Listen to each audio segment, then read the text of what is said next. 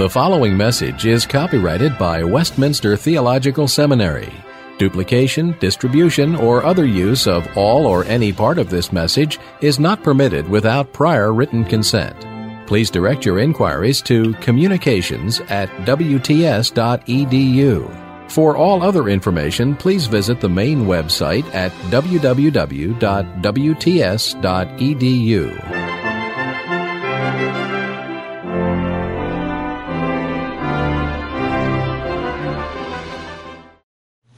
I wanted to spend the first part this morning just summarising up what I've said so far, and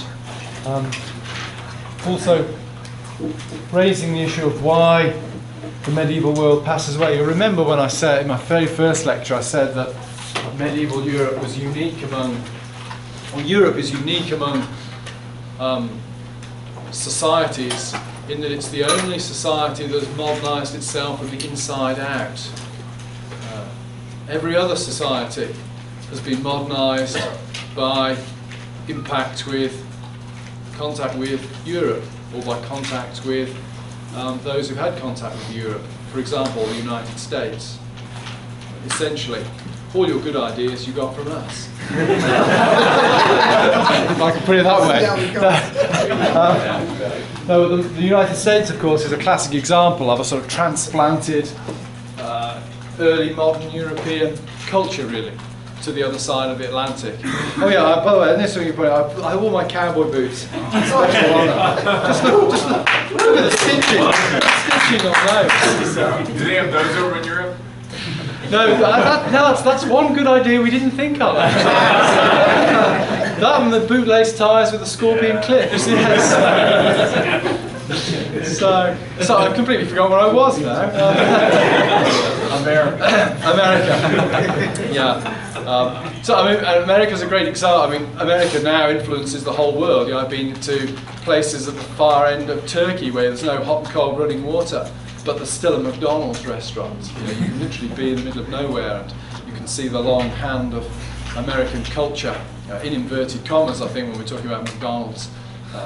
Touching the far corners of the world. But medieval Europe was the one society in the world that modernised itself. What do I mean by modernising? I mean that basically transformed itself from being essentially a feudal society into a society based upon commerce, upon individual achievement rather than corporate achievement, where individualism in a certain sense of the word arose, both in a good sense, I suppose, and a bad sense. So when I'm talking about Europe modernising itself, I'm not necessarily saying that that's a good thing. I'm not using modern and pre-modern in flattering and pejorative senses. Europe changes itself into an early capitalist, mercantile economy, a society based more upon individuals than on corporate things. You see this at the end of the 15th century where you have the rise of that most powerful symbol that the individual rather than the group is becoming more significant. Income tax, individual income tax, where you move from a system where villages and towns are taxed to a position where individuals are being held accountable as tax phenomena. That occurs in Europe towards the end of the 15th century. Why do these things happen? I think there are a whole variety of reasons that signal the death knell of medieval Europe as understood. I think rise of guilds and trade, closely linked to urbanisation. From the 11th, 12th century onwards, we've seen intellectually the results of urbanisation in the rise of universities and how that shaped the way theology was taught and thought about and discussed. But urbanisation also has an impact upon the way society is made up. The rise of guilds, the rise of tradesmen, the rise of capitalism as a powerful force economically, socially and politically occurs at this time. That is not to say that capitalism in and of itself is enough to bring about the downfall of the Middle Ages, but capitalism sets up certain values, certain agendas that don't sit so easily with the approach that we see in medieval Europe, particularly for the church. With the rise of capitalism, you get the rise of nation-state identities. You get the rise of a way of thinking about life, the universe and everything that stresses the economic. One of the things that you start to get in the 15th century is economic resentment of others. And this, I think, is one of the ways, another one of the ways that Middle Ages pushes into the Reformation, because one of the most striking things about the writings of the early Luther, those of you who did Reformation this year will remember this, those of you who haven't, gosh, what treats you have to come next year. I bet you can scarcely contain yourself. One of the things about the early writings of the early Luther is how much economic issues feature in what he writes about.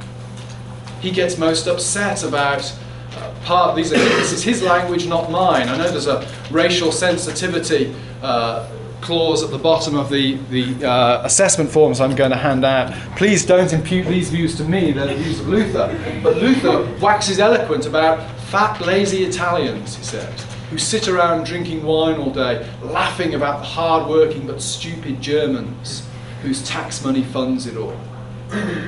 So Luther is a classic example of the late medieval tendency to start to think in terms of nationalities and to start to resent other nations because of the economic impact they're having on your nation. There's far more to Luther than that. That's a very important strand of Luther's thinking because it strikes a real chord with the people, shall we say. I don't know if you have the case in this country, but certainly back home, one way to sort of immediately, or it was 10, 15 years ago, I think it's changed now, to boost your sort of popularity at election time was to play the immigration card. Stir up fear of immigration. It was always good for 2 or 3 point rise on the electoral poll thing.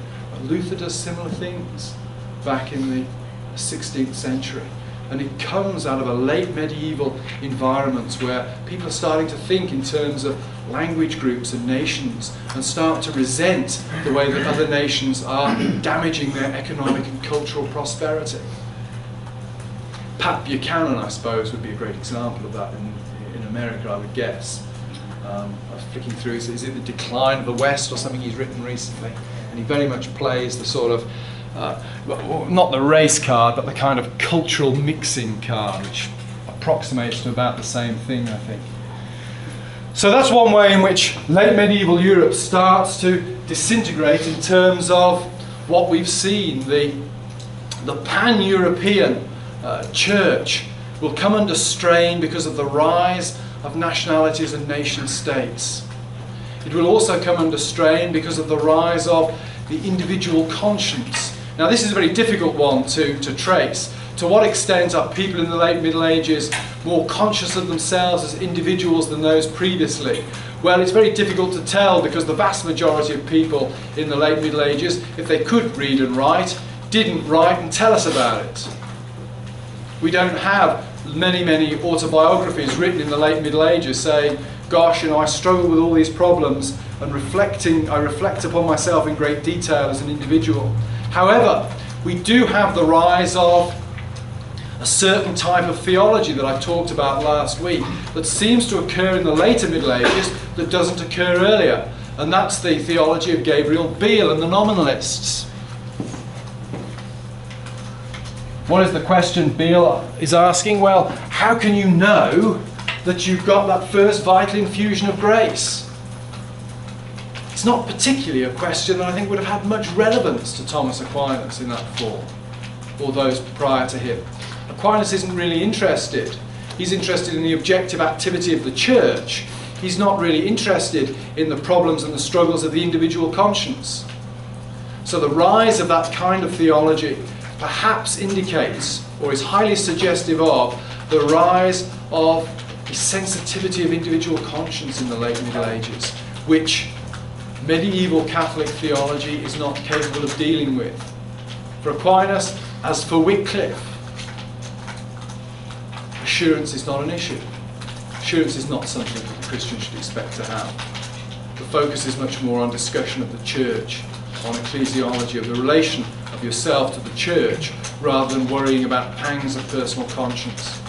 Again, late Middle Ages, we have the rise of theology that indicates a sensitivity of conscience, and Luther and Calvin and the Reformers will emerge from that. Luther directly, because the question he asks is precisely the question that Gabriel Biel is asking, but Gabriel Biel's answer is considered to be utterly inadequate for the purpose. So that is another reason. I said the rise of capitalism, the fragmentation of Europe, also the rise of the individual conscience. I think crisis in authority as well.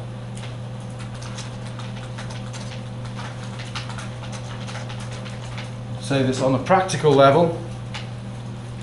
There's the problem of the late 14th and early 15th century of the papacy, the fragmentation of the papacy, the setting up of separate popes. As different powerful factions within Europe vie for control of the papacy, different popes are elected simultaneously. So on a practical level, the fragmentation of Europe and the rise of powerful groups within Europe itself leads to a fragmentation of the papacy. On an intellectual level, we talked last week about voluntarism.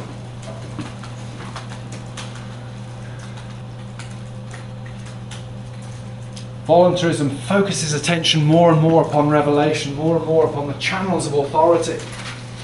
One is left with the feeling in the later Middle Ages that more and more is being hung upon less and less in terms of authority. The papacy is being shown as, in many ways, inadequate for the task for which it was designed. And the rise of radical voluntarism puts more and more pressure on the papacy to be an even stronger, even more firm guide to truth. It simply can't sustain that. And again, the culmination of that, I think, comes in Martin Luther. Martin Luther's early writings, again, are not so much, well, they are, they're discussions of justification by faith, they're discussions of late medieval problems of assurance, they are also discussions of the problem of authority. Where does authority lie? So again, pressures building in the late Middle Ages lead to a fracturing of old authority structures.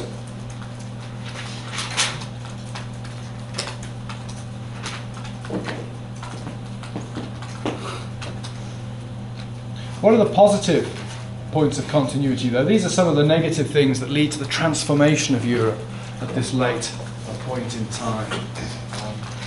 I'll just throw this out as an aside. One of the things that interests me about the Reformation, I've become increasingly interested in over the years, is the way in which the Reformation put huge demands upon the individual that the medieval church had not done.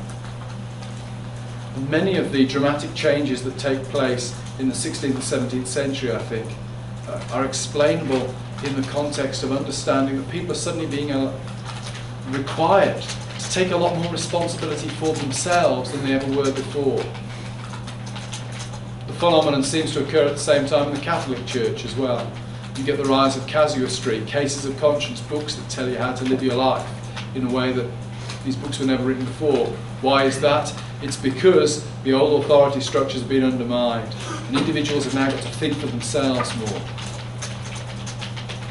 So again, I'll just throw that and tie that in with my brief spiel about individualism. What are the points, though, of real continuity and strength between the Reformation and the Middle Ages? Remember, I said to you in the very first class, we need to get beyond the idea that the Reformation simply breaks decisively with everything that's in the past. There are obvious reasons why that cannot be the case. None of us can break with our own pasts decisively, for a start. Secondly, the Reformers, the Reformation tradition, works within an established theological vocabulary and way of thinking that's been developed for 1,000 years. It was impossible for them to break with that. It would have been foolish for them to have tried. So what are the points of continuity? What can we, as Reformed people, if you like, look back on the Middle Ages and appreciate? A number of things I would suggest. Trinitarianism.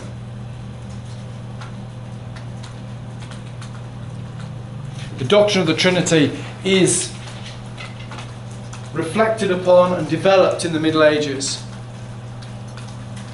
The West comes increasingly to adopt the Augustinian paradigm of understanding the Trinity. We talked about this in the Greek Orthodoxy class, and I said, one of the criticisms that the Eastern Orthodox make about the Augustinian trajectory on the Trinity, and one of the criticisms that I myself feel has some merit to it, is the idea that the West reduces the difference between the persons to that of relation. Trinitarianism in the West tends on the whole to be very comfortable with the unity of God, and therefore to have a problem with the threefoldness. And Augustine and his follower Boethius, and then all those who comment on Boethius in the Middle Ages, tend to root the difference in Father, Son and Holy Spirit. It's a difference of relation. So the personhood, the individual personality, if you like, is dependent upon the relation, whereas in the East the other holds. The East is generally more happy with the threefoldness and then has difficulty explaining the unity. I would suggest to you, just as on a systematic level, that where you start with the doctrine of the Trinity will determine what problems you run into. If you start with the unity, you will run into a problem trying to explain the threefoldness. But that doesn't mean that starting with the threefoldness is going to make life any easier. If you start with the threefoldness, you're going to run into a problem explaining the unity. The best, I can't remember which one of the Cappadocian fathers it was it Gregory Nazianzus, who said, every time I think of the one, I think of the three. And every time I think of the three, I think of the one. I think we probably can't do a lot better than that. The Trinity is a mystery. The problems that you will encounter will be encountered to a large extent on the basis of your starting point. But the medieval church in the West preserves the doctrine of the Trinity, and that counts for much. And the Reformers themselves acknowledge that that counted for much by the fact that they acknowledge Roman baptism. They acknowledge Roman baptism because it used the baptismal Trinitarian formula and was therefore valid. I happen to think myself, and I say this as a Presbyterian, not as a Baptist, I happen to think that they were driven to make that move, largely the Reformers, by pragmatic need to, by the pragmatic need not to be Anabaptists, shall we say. That if they had not allowed the validity of Roman baptism, that would have allowed a very, very significant concession to Anabaptism.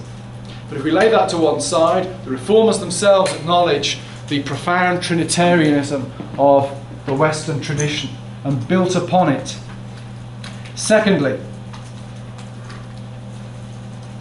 anti-Pelagianism. We need to be careful here. We need to make a careful distinction theologically at this point between, I would call, the content of salvation and the framework of salvation.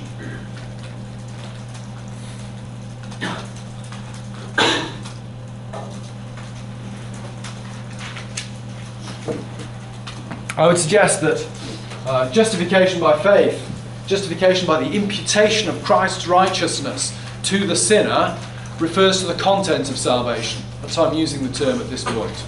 The content, if you like, is what happens to you as an individual as you move from wrath to grace in the framework, within the sphere of history. The framework of salvation is, if you like, the overall relationship between God and His creation, within which the individual movement of you from wrath to grace takes place. The framework of salvation is that to which I apply the term anti-Pelagian. The Reformers, I think, break pretty decisively with the whole of the medieval tradition on the content of salvation. Justification by faith is something that one doesn't find in that form in the Middle Ages.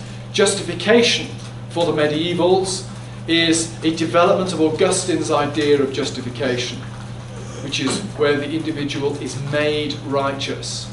So justification and what we often call sanctification or perhaps renewal, increased conformity to the likeness of Christ. These things are conflated within the Augustinian framework of the Middle Ages, where justification becomes a process by which you are slowly made more and more righteous. It's not the case in the Reformation. Justification refers to status. The moment you believe, you are justified. You can never be more justified than that.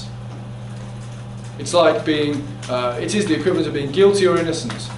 If you're declared innocent, you can't, go on and do good deeds and become more innocent.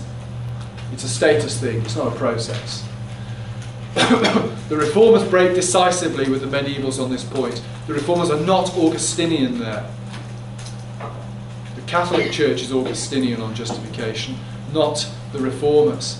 But the Reformers do build upon much of the framework of salvation as developed in the Middle Ages. There is a stream of thinking, an often powerful stream of thinking within the theologians of the Middle Ages, particularly the theologians of the later Middle Ages, that is very anti-Pelagian, that has a high view of God's sovereignty, that has a low view of human ability, that has a radical distinction between God as creator and the world and humanity as creations. And it's within that stream that we find continuities with the later Reformation. This is why, if you read your 17th century Puritans and Reformed theologians carefully, you will find them citing people like Thomas Aquinas, Gregory of Rimini, Thomas Bradwardine. The Reformation builds upon the framework of salvation as developed within the Middle Ages. So there is a strong strand there of continuity between the Middle Ages and the Reformation. There are varieties and variations within late medieval understandings of anti-Pelagianism. Some people root predestination very much in the doctrine of God, others root it more as a response to human depravity.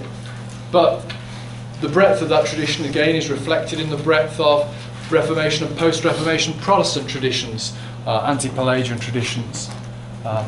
The discussion continues. It also ties into things like discussion of necessity and freedom.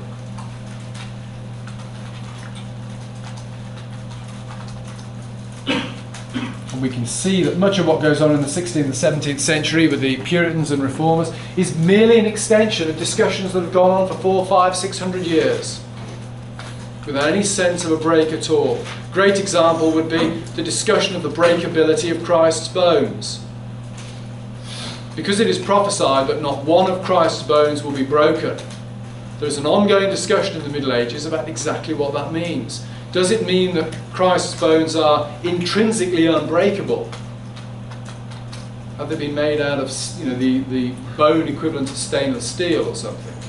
Is that the kind of necessity that that prophecy imposes upon Christ's bones? Or is it a different kind of necessity?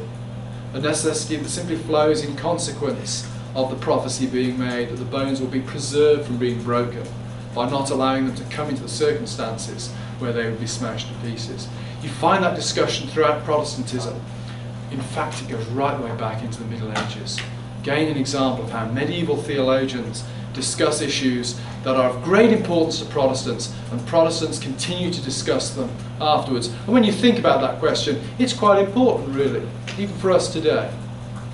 Because notions of freedom and necessity have a profound impact upon how we think about human responsibility, how we think about divine sovereignty. What is the power of predictive prophecy? These kind of things. Still important for us today. When I think about those things, I'm more than happy to think, well, yes, I stand in a tradition that goes back 1,000 years of discussing these things.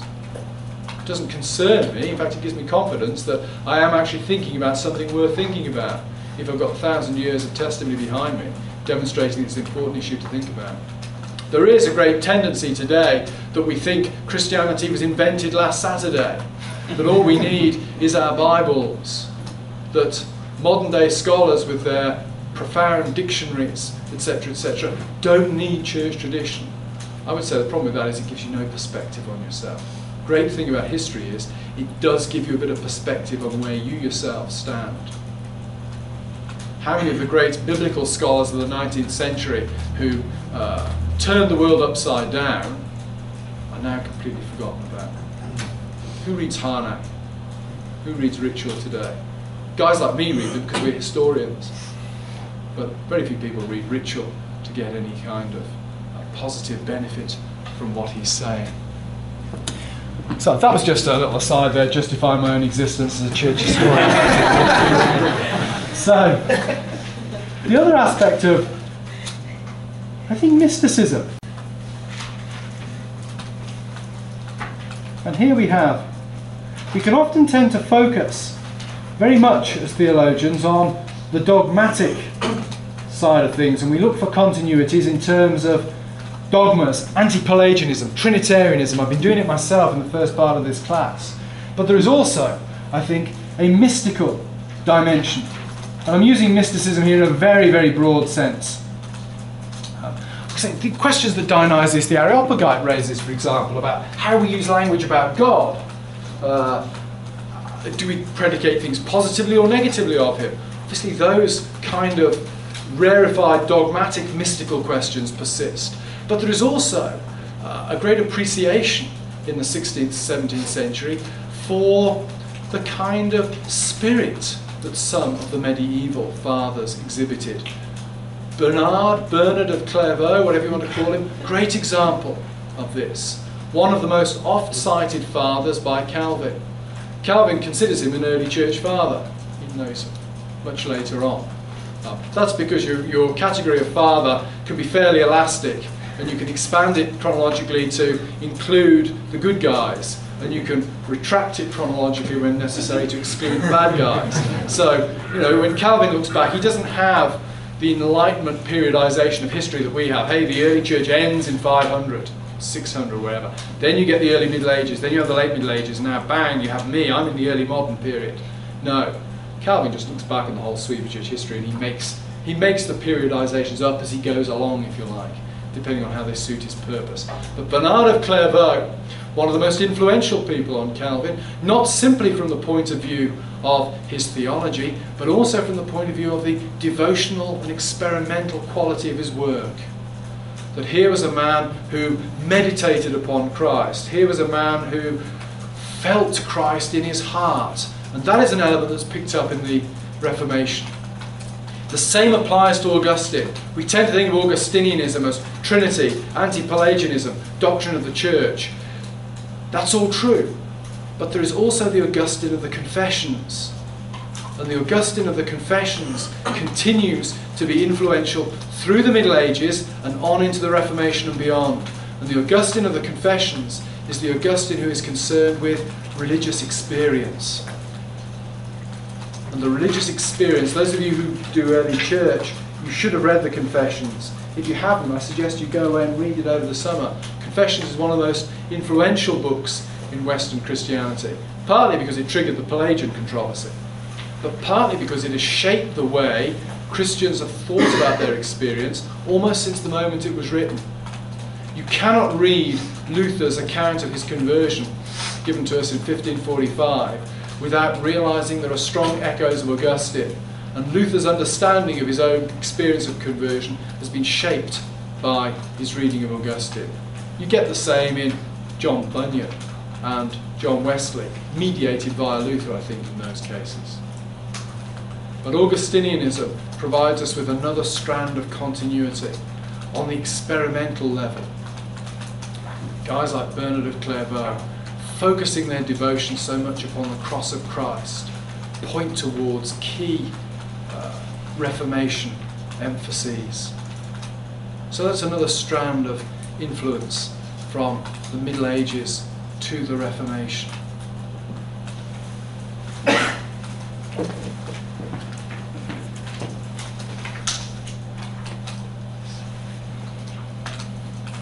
Major point of discontinuity has to be the doctrine of the Church.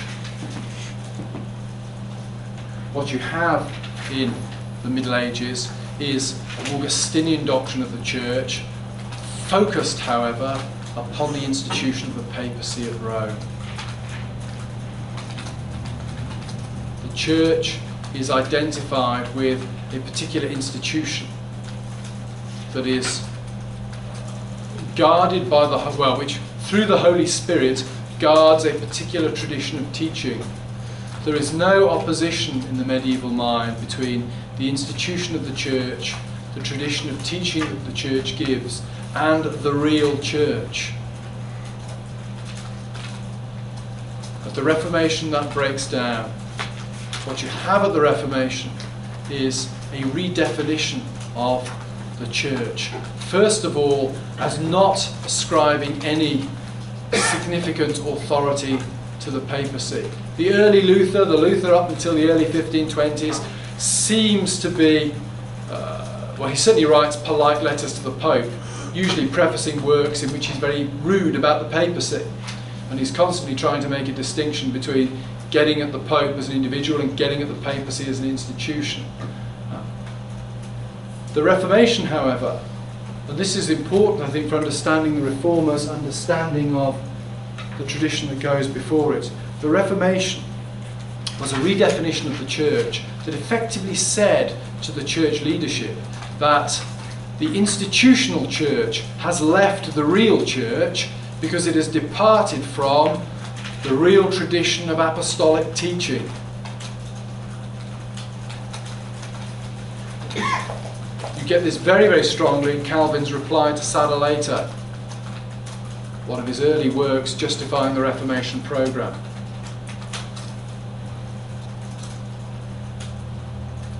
What Calvin is saying is that, and I think it's important to grasp it because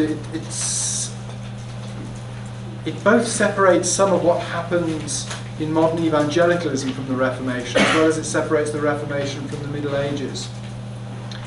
It means that the Reformers themselves understood their reforming programme against the background of the Middle Ages as a very conservative one. They were not out to destroy the church, they were out to take the church back to that tradition of teaching which it should always have held, and from which, as it deviates, it ceases to be the church. So the Reformers are really saying that there has been a great tradition of teaching, and we can look back at the Middle Ages and we can see people like Bernard of Clairvaux, and we can locate them within that apostolic tradition of teaching, and we can see that they are part of the true church. What has happened, however, is that the institution of the church, the papacy and the College of Cardinals, have moved out of that mainstream tradition and have therefore ceased to be the church. What the Reformers then see themselves as is the continuation of the true church that they could, if they wanted to, trace back through the Middle Ages. They're the continuation of the true church because the true church is no longer defined in terms of a specific institution located in a specific geographical zone, i.e. Rome. The church is now defined as the place where God's Spirit dwells, and God's Spirit dwells where the word is preached, i.e. where the true tradition of Christian teaching is maintained. So the Reformers themselves see their own project of reformation as very conservative, I think, in terms of what has gone on before them. They are conserving the truth. They are not trying to destroy the church. If the church, the institutional church, is destroyed as sort of collateral damage, then that is the problem for the institutional church because they've deviated from the teaching. That, I think, when you think about the Reformers in that way, it allows us to understand why they have a more nuanced approach often to the Middle Ages than we impute to them or than we have ourselves. They understand the church as the place where the true tradition of the gospel is maintained. They don't identify it with a geographical, physical institution. Both Reformers and Medievals, however, would regard themselves as Augustinian on the church, in that one cannot separate from the true church and remain in a state of grace or salvation. But of course, for the Medievals, that is separation from the institutional church devolving from Rome. For the Reformers, it's separation from the gathering that preserves the true teaching of the gospel. I think historically, clearly the church makes the scriptures on the basis that the church recognises that these books are canonical and these other books are not. So historically, one can say that the church makes the scriptures. I don't think that Paul's letter to the Romans becomes inspired and canonical because the church declares that it is so. I think that the church declares that it is so because Paul's letter to the Romans is inspired and canonical. I don't think even the most extreme Roman Catholic, however, would argue that Paul's letter is only canonical because the church declares it to be so. I think they would, God's inspiration is prior to the church's declaration, even for the most extreme Catholic. I think the difference between Protestantism and Catholicism would be, and those of you who come from Catholic background may be able to correct me on this, I think the difference would be that the Catholic Church would maintain that you could not know it was canonical unless the church bound you to that belief by declaring it to be so. In practice, that's probably how many Protestants operate. But Protestantism has other ways of doing it as well, more sophisticated ways. But I suspect most of us accept the canonical scriptures in practice because our minister, our presbytery, our creeds and confessions tell us that these books are canonical and other books aren't. That's not wrong, it's not a bad thing. No, I accept a lot of things because people tell me that on authority. I certainly only think that whatever the church is doing, it is only ever recognising what is already the case in that situation. It is not, the church does not have the right to wake up tomorrow and say, I've decided that Paul didn't write the letter to the Ephesians, so we'll kick it out of the canon. No, I don't think that's the case at all. Which certain Protestant interpretations of what Rome claims would lead you to believe that Rome could do that. I'm not sure that Roman Catholicism does claim it can do that, but I've never really looked at Roman Catholic materials on the process of the canonisation of Scripture to be able to tell if that's a fair or an unfair description. Just since the topic of the canon was brought up, you didn't mention at all like the apocryphal writings and like how they fit into the canon through this period. How that was that pretty much church canon at this point, and then it was broken by the reformers? The it's a bit of an oversight on my part, so I should mention this. The Latin text of the Vulgate has official binding authority in the Middle Ages. It is considered to be an inspired Latin translation of the Bible. A little bit like the King James Version functions in some circles. It is considered to be an inspired translation of the Bible, and it contains the Apocrypha. Attitudes of the Reformers to the Apocrypha are, well, certainly if you go to Calvin, he's with us, very clear. Luther has a very interesting approach to the canon all round. He'll quote Ecclesiasticus, and he'll hang arguments on Ecclesiasticus when he so chooses. But he'll give James the flick. And he's really pretty strong about it. I mean, people always try to water down Luther's attitude to James. He was pretty strong. He said, one of his table talks, I think he said, if I had my choice, I would rip little Jimmy from the Bible and throw him into the fire, he says. And then there's the bit in James where James says, not many of you should aspire to be teachers. In Luther's marginal comments on the New Testament, he writes, oh James, if only you had taken your own advice. so, I mean, this is jumping ahead of ourselves, but Luther is eccentric on the canon. And, but certainly that is one point of discontinuity between the Middle Ages and the Reformers, in that the apocryphal books on kind of text-critical grounds, these things that appear in Hebrew, these kind of arguments, the apocryphal books are excluded. And as far as I know, they remain, the Old Testament apocrypha remain in place in the Jerusalem Bible for the Catholic Church today.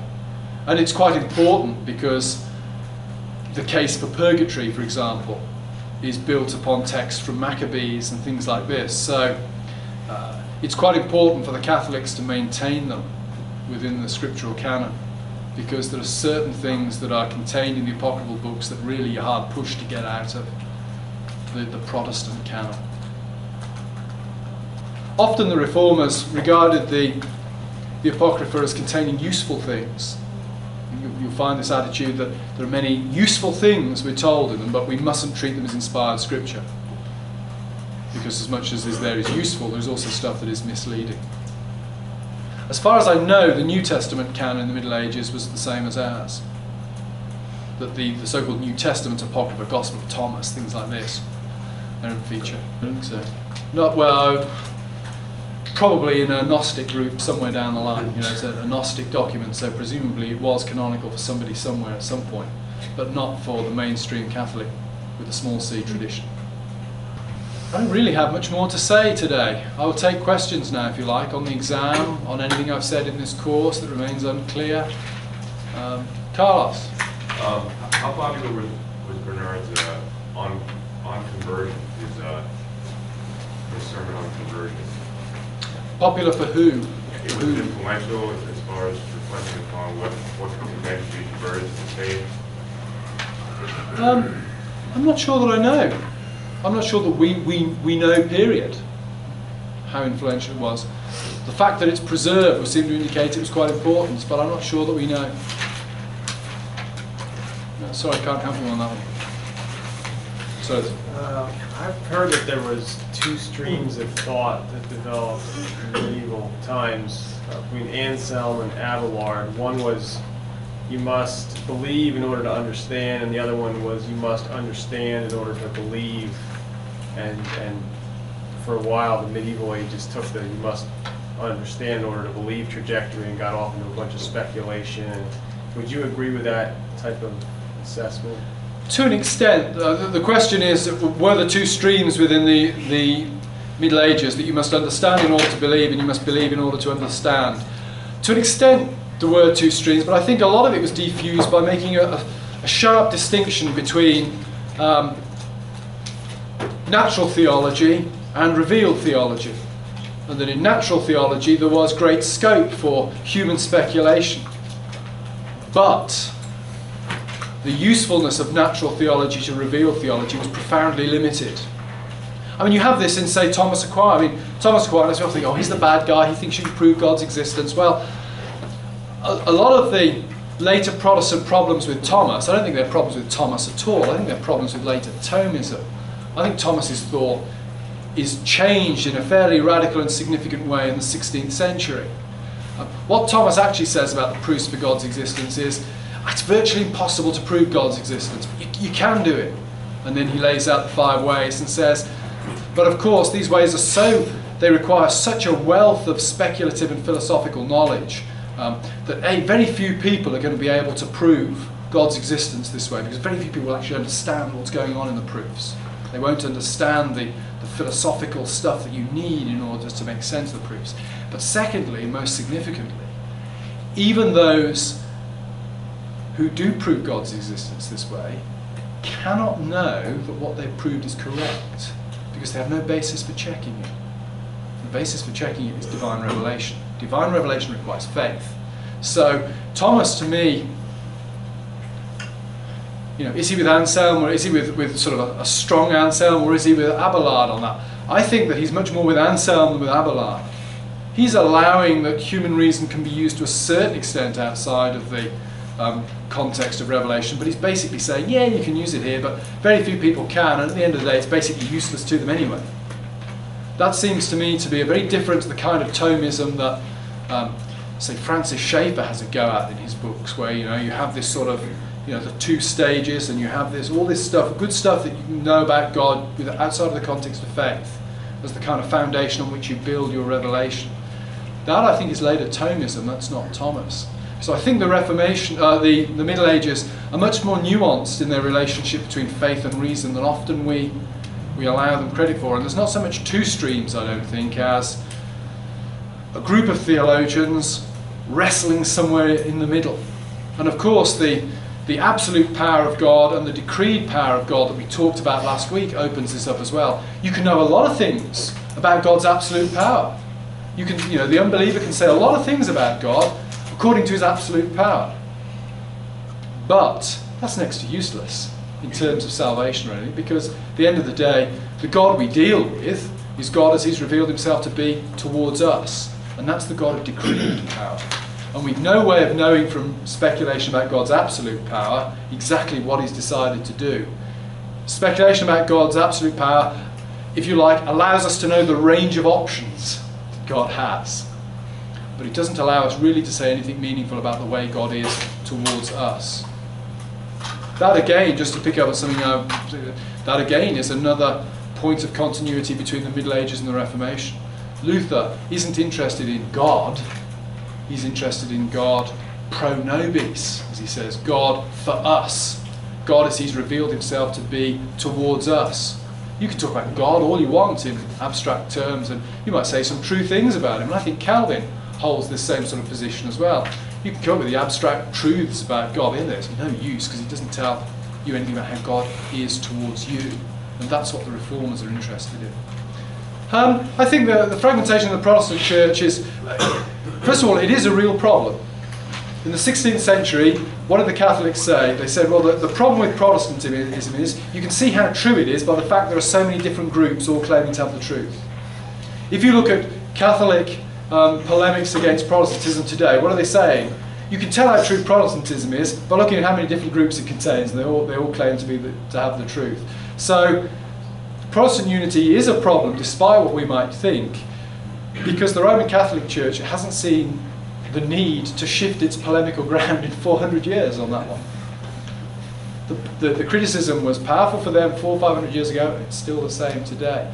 I think that the fragmentation we see around us today is certainly, I suppose it's partly the result of the hermeneutical problem of we all come to Scripture with different backgrounds and come up with our different interpretations. I'm not saying there isn't a truth there. I think there is a core truth of teaching there. But in history, what we've tended to do is focus upon the peripheral things we disagree about rather than on the major things that we do agree about. So hermeneutical peripheral issues have become central. I think there's a lot to be said in Protestantism, and I quote my boss Claire Davis on this. He said to me, Carl, history of Protestantism, it's not the history of people being passionate about theology and disagreeing with each other. He said, it's the history of people hating each other and finding doctrinal reasons to do it. And I think there's a lot of truth about that in Protestantism. You look at some of the debates over the last 50 or 60 years, I'm betting a lot of it comes down to people hating each other. And therefore, it's like we talked about this in the Filioque clause.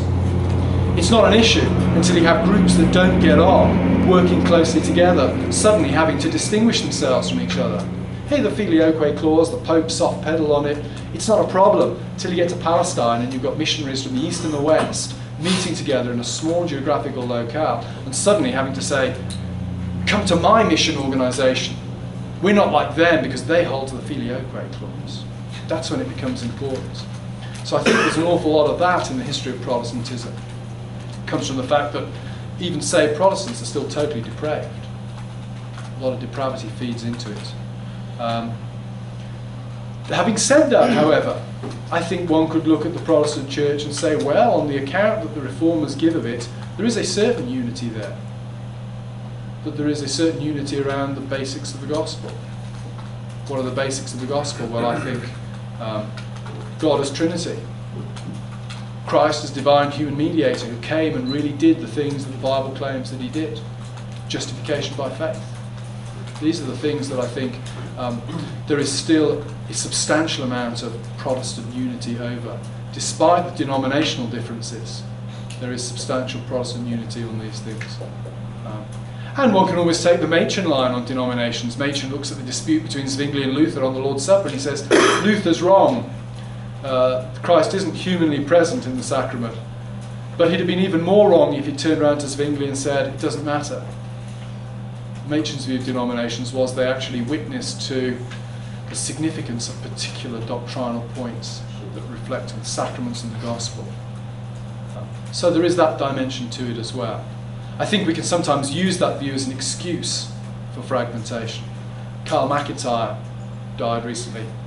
You know, what a testimony He just he separated and he separated and he separated until ultimately it was just him and his immediate family, just the only true church left. A.W. Pink was, a British example of the same phenomenon. Ends up living in the Western Isles of Scotland. We have the most conservative Presbyterian tradition probably in Europe, and yet doesn't find a church there pure enough for him to fellowship with. So we can use the matron line sometimes, I think, to excuse what to me verges on blasphemy, I think. So it's a difficult balance to strike. I mean, I can't solve Protestantism unity problems, but I think it is a problem. But how we solve it, I just don't know. The trouble is there are human beings involved, not just doctrine.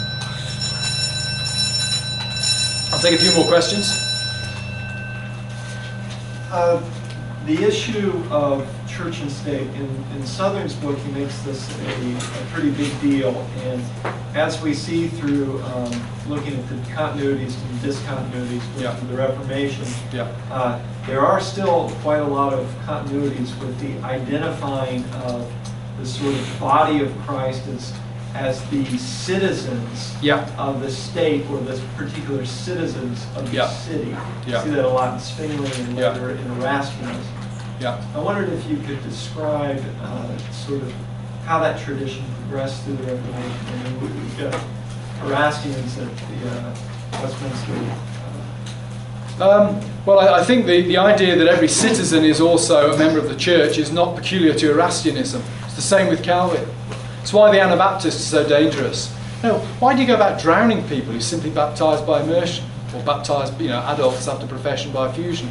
To us, it seems a silly thing to do. At the time, of course, what the Anabaptists are seen as doing is breaking the relationship between church and state, in that everybody who is under the kingdom of the church is also under the kingdom of the state. So it's not an Erastian distinctive at all. And I mentioned the other week, Erastianism has its roots in the late Middle Ages. You find it in Wycliffe, you've got a bit in Huss, people like this. Erastianism really comes into its own in England. It is most significant in the English church-state situation, where the head of the church is the head of state. So the Queen or the King, whoever is at the top, now they call them Supreme Governor. It's a semantic game to get out of calling the Queen the head of the church. But the boss of the church and the boss of the state are one and the same person. So Erastianism becomes a force within England in a way that I don't think it was really on the continent. You had an Erastian kind of thing in Zurich, but there you have elected magistrates. So it's not quite the same as having a monarchy determining these things. And Erastianism becomes highly problematic when the English and Scottish crowns are united, and James I of England, James VI of Scotland, decides that he's going to start pushing towards a uniform ecclesiastical policy for both nations. It becomes very significant in England at that particular point in time. Does that answer the question, or exactly what do you want me to say about it? I suppose it's sort of the issue of if there is a continuity, and from the medieval ideal of having these things unified, having an entire unified society, if there is that same ideal within the Reformed tradition, within the Reformation. Oh yeah, on that level they are at one. This idea that every baptised person is a member of the church, and they're also, by virtue of existing, a member of a state somewhere. That's a very medieval idea. The Reformers are very medieval on that. I have no doubt in my mind that the Reformers believed that everybody who was baptised was a Christian. Some could ultimately demonstrate that they weren't, but the assumption was that baptism brings you into the visible church and you're therefore a Christian. And you'll get language in Luther where he addresses everybody as if they're already Christians, and then next minute he'll be talking about, it's a pity there aren't more real Christians among the Christians. So he's sort of, he's aware that there's a need for more than just baptism. There's a need for grasping baptism by faith, if you like. But this idea that everybody is both a Christian and a member of a state is a clear point of continuity with the Reformers. I think conversionism arises more in the 17th and then on into the 18th century, where Christianity, Protestantism is just, because it's become a civic thing. I mean, I talk about Britain because that's where I'm most familiar with the history, I guess. Protestantism becomes a civic thing as a result, probably, of identifying everybody who's being baptized as being a Christian. You then get the need for, if you like, a further experience to validate you as a Christian. It's not just enough to be baptized, but you have to have a testimony that says at a certain point in time, on a certain day, you suddenly realise the significance of your baptism, and you came to be a real Christian at that point, and you made the passage from wrath to grace. So conversionism, which sort of fractures the relationship between all the baptized and the state, comes in really, I think, in the 17th, 18th century. I've written an article, I've alluded to this a couple of times, about Lutheran conversion. And I now disagree with, I've modified my conclusions, I've written a response to myself, though I don't say I'm responding to myself, I implicitly do so. I don't think conversion is that important for Luther, the same way that it wasn't that important for the medievals. We only hear about Luther's conversion in 1545, the year before he dies. He's not interested in telling us about it before that. So it may have been privately important for him, but in his understanding of what goes on publicly in the church, the account of his conversion is not important. He never talks about it. He talks about his struggling with the devil. He talks about screaming at the devil that he's been baptized and therefore the devil must leave him alone. But he never talks about this moment in 1517, or was it 1516, or was it 1518? You know, he's even vague about the chronology. When he made his decision for Christ, if you like. He never talks about that. It doesn't have any public significance to it. So I think that the later breakdown of all members of the state are also members of the church takes place probably late 17th, early 18th century, really. I'll take one more question. Just a quick question on the exam. Now, Oh, yeah. it's 3 questions. Is it plus 1 on the book, or is it 2 questions plus 1 of the 6 books? The exam is 3 questions. You will all have to answer the question on the book you've read, which I can't remember the exact wording, but basically says, tell me which book you read, tell me why you think it's significant. It's a pretty vague question. It allows you to pretty well do with it what you wish. I mean, I jokingly said in the Reformation class, I mean, don't write, I read it and Jesus warmed my heart. As I said, I'm absolutely delighted if you read it and Jesus warmed your heart, but it won't get you many marks in the examination. I need something a bit more, I need something that I can evaluate, rather than a kind of, I had a great feeling inside as I read it sort of answer. Isn't that something? What if we read the book on mysticism? Sorry? Well, if you read the book on mysticism, obviously mysticism by definition being essentially incommunicable, just leave you a blank sheet and I'll give you an A. But no, you have to answer that question, and then if you've done a short paper, you have to answer one other question, and the exam for you will only be 1 hour and 20 minutes long. And I think I've written 6, 7, 8 questions, so you've got to choose one. Do whatever, you know, choose whichever one you wish. None of my questions are such that if you haven't done a reasonable amount of work, you can't spin them in the way you want, and I try to allow you to let me know what you know rather than me to find out what you don't know. Kind of philosophy.